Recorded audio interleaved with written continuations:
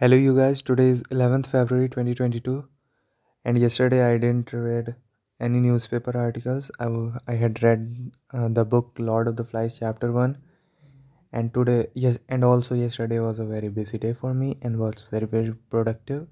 And today is the day I was got consumed in. I had to got my vehicle serviced, scooty that is. So I had to got my vehicle serviced, and that too because from Monday my college is getting offline. So I'm very excited to go there. It will be my first day in college, as because of COVID-19 the college never got opened. So I didn't read any of the newspaper articles yesterday because I had some of my academic studies. And today I'll be reading from February 10th, yeah, that is yesterday's newspaper. And I will see if I could read because it's already 11 p.m. in the night, so I don't have much time to do so. So before 12, I'll see how much if I could read if I could finish this 10th February newspaper quite early, then I will be reading 11th February newspaper. And today I got consumed in that I like I said before in my scooty servicing and also meeting my friends and doing some chit chats and lots of things I did, and that got me really tired. And actually I took a bath at 5 p.m. in the evening, and I got so much tired I couldn't read even though I wanted to. I had to study my uh, took my economics do my economics classes in the night. I had planned to attend revise two of my lectures, video lectures, but I didn't did any of this. But I was doing a lot of things from the past week, so I actually today is kind of a break from all those things. And what extra thing I do was I watched South Park's 2 episode. That is my favorite. What kind of cartoon? Satirical cartoon or um, cartoon that uses strong languages and does not give a fuck. That kind of cartoon. So I watched 2 episodes of the South Park in the night, and that was very, very awesome. Like usual, I love South Park. South Park fan, and that is what I did today.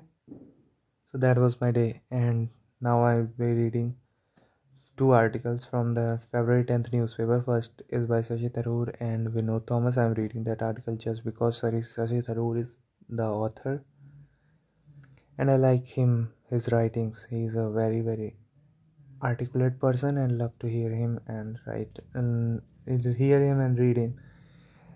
And he is a very, very educated man and intellectual, and has been successful in both academic career as well as in his political career. So I am reading this not because of his political career but because of his academic career. So he has been a diplomat and he speaks and writes very, very well, fantastically well. And there is a second article that is a political article that is about revisiting the politics of social justice in Uttar Pradesh, as the election has just started yesterday in my state, Uttar Pradesh.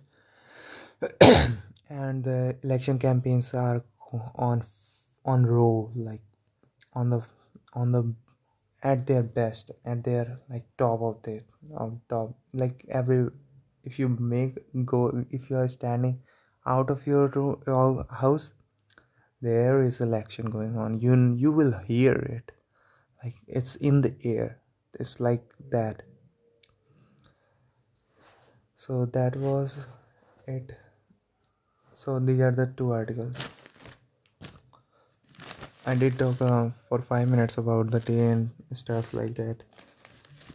So here is the article goes. First one, reviving the Kerala model of development by Shashi Tharoor and Vinod Thomas. Its luster is fading as there are threats from emerging social and environmental risks. But the question is how? This is how the article goes. Kerala has long been recognized to have done many things right. For the years, the darling of development experts, non-governmental organizations, and social activists. The Kerala model seemed to show that impressive levels of development indicators in health, education, and quality of life comparable even to some rich countries could be achieved without correspondingly high level of income. Could be achieved without a correspondingly high level of income. A focus on failures. But in the recent past, there has been a new debate on the Kerala model of development. Are we not guilty of exporting our unemployment and becoming over dependent on remittances? Can you build a high growth and strong human development indicators on such a flimsy basis? Is it sustainable? The focus in the new debates on Kerala seems increasingly on its failures: low employment, low levels of food intake, low incomes accompanied by high level of alcoholism and the nation's worst suicide rate. After decades of robust social spending and participatory governance, the luster of Kerala model is now under threat from emerging social and environmental risks. Indeed, there is an irony here. Some of very strengths of Kerala's approach have become sources of vulnerability. For instance, its high life expectancy is translating into a high death rate from COVID 19. In the face of rising risks, the Kerala model needs to be revitalized. The crucial question is how. Reflecting the state's social outcomes, Kerala has India's highest literacy rate despite ranking only ninth highest in per capita income among 28 states. But as new global risks emerge in areas from health to climate change, Kerala's new policy need to be bolstered and new challenges deftly managed. Severely hit by COVID-19, Kerala's gross state domestic product GSDP contracted over 2019-20 and 2021-22, and unemployment at 9% is much higher than 6% national average. The space to revive Kerala's sagging economy is limited because of a high fiscal deficit around 4% of GSDP. These difficulties could be meaningfully mitigated by smarter socio-economic investments, attention to good governance, and a far better stewardship of environment. Kerala can develop as a knowledge economy, improve the quality of higher education and vocational training to meet the requirements of a modern workforce, and build on successes in tourism and hospitality services. All this will create meaningful employment and raise incomes. Interventions that reach all. Our focus should be on the quantity as well as quality of health and education, and on ensuring interventions reach all segments of population. Basic education should continue to be a priority, but it is higher education that prevents a pivotal opportunity on the global stage for Kerala, a state with high human capital and high population mobility. Played right, Kerala could become a regional, if not national, center for tertiary education in areas such as marine biology, healthcare, and digital technology, where it has considerable expertise. Kerala was India's first digital state with the highest share of households with personal computers and internet connections, mobile phone penetration, and digital literacy. Digital tools are being widely used in Kerala's COVID-19 response. For example, application of India's eSanjeevani, a telemedicine portal offering psychosocial support for those struggling with the virus or its after effects. We can build on and expand such approaches, learning for instance from Singapore's new generation of health apps and technologies. Cracks in the health system. Serious gaps are growing in Kerala's health system. A pandemic response that laid a stress on mask wearing and social distancing and tracing got off to a vigorous early start. But infections and deaths skyrocketed in 2021, partially as population is highly mobile, and also because Kerala let its guard down in key areas of surveillance. Testing, on the other hand, has been widespread, which helped reveal infections more transparently. Sustaining the edge on healthcare should be high on policy agenda. Another strength that needs to be sustained involves institutions building on states' grassroots organization, participatory governance, and free press. The Public Affairs Index 2020 ranked Kerala as the best governed large state in 2019 on the basis of 50 indicators reflecting equity, growth, and sustainability. Decentralized governance, a strong grassroots level network of accredited social health activists, ASHA, volunteer groups, and Kutumbashri members helped in pandemic management. While there are lessons for others, Kerala needs to be more agile in public expenditure on health and developing local self delivery systems. The earth does matter.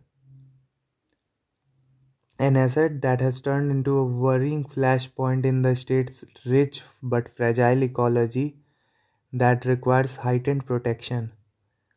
Degra- decades of ecological degradation amplified the impact of 2018 floods in Kerala that took some 483 lives, displaced 14.5 lakh people, and cost over 40,000 crore. It is vital that Madhav Gadkil committee report is adopted with minimal necessary modification to protect vulnerable populations. The ecological disaster across Western Ghats needs to be confronted and investments made to repair forests, river systems, water bodies, and floodplains. The state needs a bold program of forest restoration in keeping with commitments on forest protection from over 130 nations at COP26. Kerala urgently needs to revive its network of rivers, their tributaries, and streams. Sand mining needs to be stopped until sandy riverbeds are restored. Water management calls for the periodic release of water from the dams as indicated by the World Commission on Dams. This, together with distilling desilting of dams, could control quality of runoff into the dams and need for sudden releases that exacerbate floods. Kerala's supply of fresh water being jeopardized by inadequate facilities for water containment. Water quality and people's health are hurt by domestic waste and industrial effluents, calling for better water treatment. Moment for change. A reinforced Kerala model will a reinvigorated Kerala model a reinvigorated Kerala model will do well to recognize symbiotic links among social outcomes, environmental management, and participatory governance and take actions that cut across these areas. It is time for revival. We must open our mental horizons to the world, outgrow our shop worn ideologies, and create investment and business friendly conditions for sustainable development. One prerequisite for achieving sustainable development would be to change perceptions of the state in our extremely politicized environment, especially the notorious hartals over marginal political issues, which have driven investment away. Political parties can differ on precise policies and investment needed, but they must come together on a platform that transcends their differences. Sri Narayan Guru famously said, Matam ithalyalam manushyan nanyal whatever his religion, it is enough that a man is good. Similarly, Kerala must say, Rashtriya Rashtram Nyayamathi is something Kerala. Whatever the politics is, it is enough that country be better. It is enough that the country be better.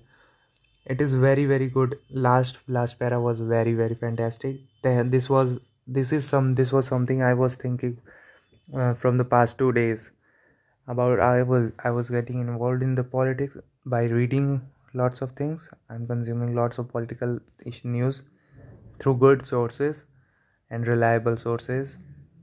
So I was thinking of the same thing. Even if you are in opposition, or even if you are in opposition, if the party in control is doing something good for the overall things like education, or some good news, you should support it.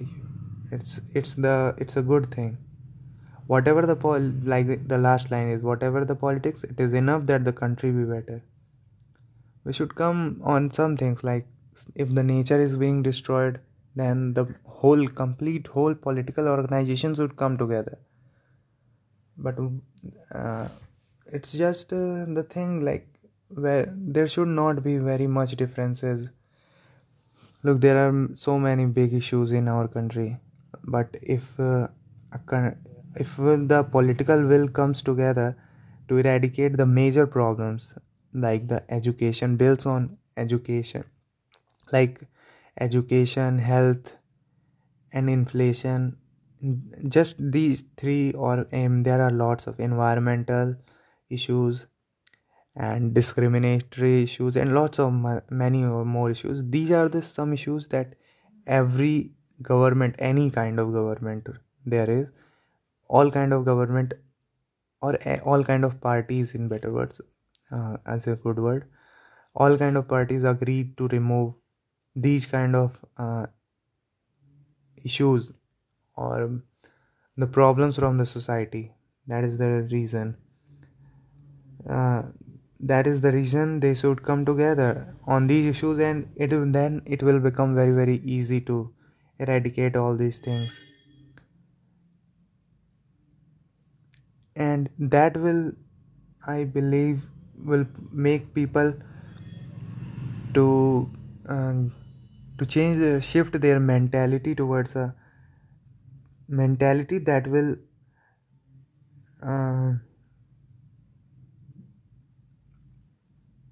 that will a modern mentality, like that will modern and socially integrated mentality, that is, it's all about the mentality. If the mentality of the crowd is is progressive, then the society is going to progress. If not today, not tomorrow, or in 1 month, but it is certain. But if you attack on the mentality, if you are not letting the mentality change to a good, to the progressive mentality, then you are ruining the society. If you are polarizing the people just to get votes, you are ruining the country, man. And if you are making not letting illiterate people know about the things that how you are operating, how the things in the government works. Literally, if you are not if you just if everyone if you are if a government runs a program that tells everyone that how government operates, what are its mechanism, it is truly intricate, convoluted system that of any government of the country. But if people will know how the government operates, they will do better. If they will know that the government is always launches the deficit budget, and the government has a lots of fiscal deficit, our country has lots of fiscal deficit, and that can be covered easily if we produce if we go towards to if we innovate lots of things, if we promote entrepreneurship and all these things. That is only the thing that could that is some well, not only that is the some of the things that could uh, that could increase the speed of growth. So that was it. I am very much, I can relate with the last para of this article. This is lots of terms. If I will cut this article and then underline all the terms. These are some terms that are fixed for every kind of uh, topic you are talking about. If you just think about all those terms in this article, then you can build a good essay, very good essay. So that was it. That was the first article. And the second article is Revisiting the Politics of Social Justice in Uttar Pradesh. It is by Harish S. Wankhede. Harish S. Wankhede is an assistant professor, Center for Political Studies, School of Social Sciences, Jawaharlal Nehru University, New Delhi. The views expressed are personal. Revisiting the politics of social justice. That was adding. The regime in the state has no road to genuinely empower the vast majority of marginalized community.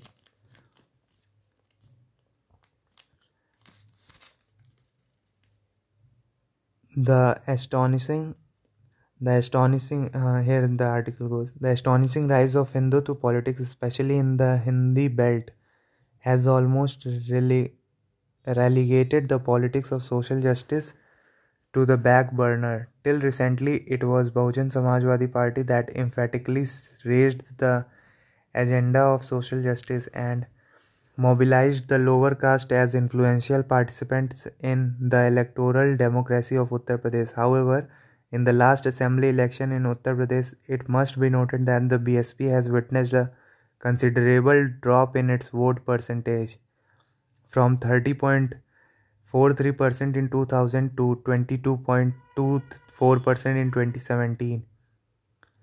And instead, it has been BJP that has emerged as a new inclusive party with a whopping 39% of vote share. In the current phase of politics and elections, it is BSP that appears to be inactive and irrelevant. Key strategy. The right-wing party has been quite successful in engaging and bringing the socially marginalized section into its fold by executive, creative, cultural strategies. However, the Yogi Adityanath government has not provided substantive welfare policies to satisfy the quest for social justice or to enable rapid economic development as far as the backward communities are concerned. The recent examples of OBC leaders moving away from BJP is a hint that socially deprived communities could be disillusioned with the BJP and might lend their support to the Samajwadi Party that appears to be promising in political terms. Such a shift could reinvent the politics of social justice in the state. Politics of social justice limits. B.R. Ambedkar held the view that social justice is not merely a welfare policy framework. Rather, it is a dynamic tool to generate revolutionary political consciousness among socially marginalized groups. In the post-Ambedkar period, it was Kansi Ram, the founder of BSP, who reintroduced the agenda of social justice as a transformative political ideology. Kansi Ram utilized the ideas of social justice to highlight oppressive caste hierarchies and also inspired marginalized groups to build a robust political opposition.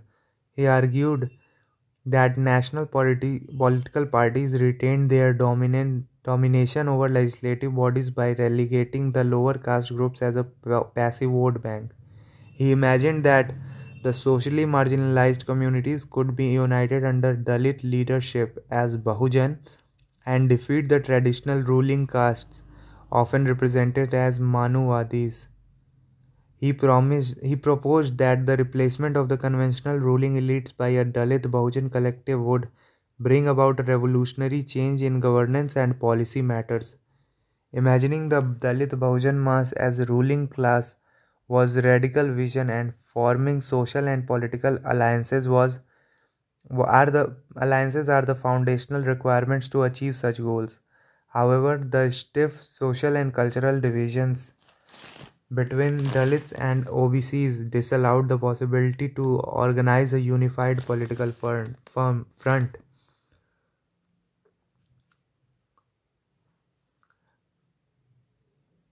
The current the current vanguards of social justice politics have been criticized for a deep attachment to specific communitarian identities, like the BSP and the SP are often belittled as the parties of Jatavs and Yadavs respectively, and alleged that the worst social groups such as Mahadalits and most backward castes are not being given their legitimate space in electoral politics. Ironically, the lower caste parties often hesitate to join hands when it comes to pushing for an agenda of social justice. There is a well known rivalry between BSP and SP, but find comfort in fighting independently or by forming alliances with the parties led by social elites. The right wing exploits the trust deficit between the Dalit Bahujan groups and mobilizes them on distinct cultural fronts. Right wing cultural politics.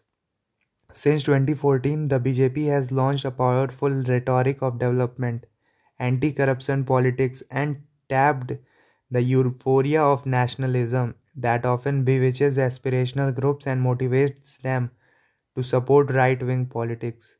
Most importantly, the maverick top leadership of the BJP effectively control the ship of propaganda and makes this party a dynamic force among the vulnerable society social groups. The right wing's understanding of social justice is curated under neoliberal ideological prescription. It looks down on popular institutional practices to ensure social justice, mainly the reservation policy, as states philanthropist distributive mechanism for lending some material doles to the deprived section. Instead, the right wing underplays lower caste identities as being socially deprived classes and reprimands their assertion for social justice as being disruptive force against Hinduism. The BJP crafts creative cultural strategies that perpetuate the domination of caste and class elites and motivates Dalit Bahujan sections to find solace in assertive communal Hindu identity. The domination of social elites over political and public institutions is thus legitimized under the rubric of Hindu social harmony. Importantly, the right wing engages the lower caste groups as cultural and religious subjects and exploits their association with Hindu rituals and traditions. The divisionary caste segments are celebrated as remnants of Hindu civilization. A neo iconography and social history for each fragment are invented, like evocation of Shul Shuhel Dev as legend of Pasi caste. Such inventions are not utilized to institutionalize the social ruptures between lower caste groups, but also becomes a potent tool to propagate communal hatred against Muslims. Parties such as the BSP and the SP have aspired to elevate Dalit Bahujan masses as the new political elites. Instead, the BJP's Machiavellian cultural politics in Uttar Pradesh has been exploiting caste divisions and relegating the lower caste groups as militant participants in Hindu Renaissance under the aegis of social elites. The Yogi Adityanath regime has no roadmap to empower the vast majority of impoverished communities from poverty, social discrimination, and political powerlessness. In the past, the rhetoric of inclusive growth or of Hindu unity may have impressed socially marginalized groups, but such ideas have no power to liberate the poor and vulnerable sections from their precarious social and class conditions. A dignified presence. Hindutva's hegemonic cultural politics can be defeated by reinventing the ideology of social justice. The proponents of social justice have to demonstrate substantive accountability towards the vulnerable, worst of groups, and they also have to ensure their dignified presence in the mainstream political process. It is required that Dalit Bahujan politics craft creative strategies to inspire the most vulnerable sections by building a prudent engagement with the cultural diversities and social identities. A dynamic interplay of social justice and socialism would be a lethal ideological weapon to defeat communal politics of Uttar Pradesh. Harish S. Wankhede is Assistant Professor, Center for Political Studies, School of Social Sciences, Jawaharlal Nehru University, New Delhi. The views expressed are personal. So this was the article, and I'm not going to read. On 11th February, that is today's newspaper, I'll be reading that tomorrow.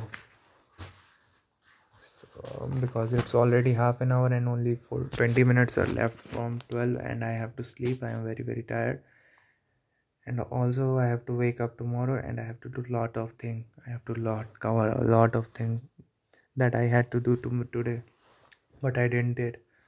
So I'm tired and I'm going to sleep. So good night and thank you.